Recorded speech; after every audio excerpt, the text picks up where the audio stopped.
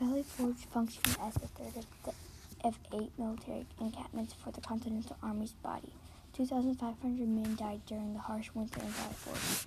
1,500 horses died during the winter in Valley Forge.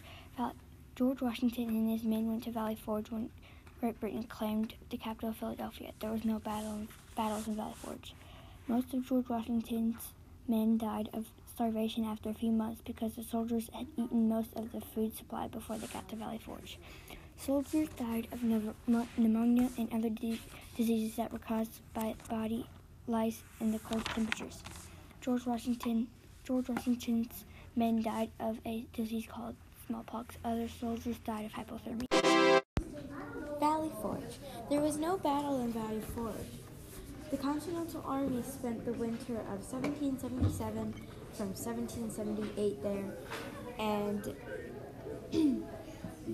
they actually spent from December 19th to June 19th in Valley Forge.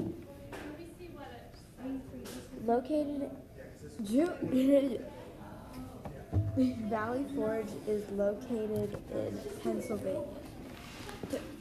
12,000 soldiers went into Valley Forge and 2,000 died. All the soldiers who died. All the soldiers that died had died from diseases. 8,000 men could be on duty to keep watch.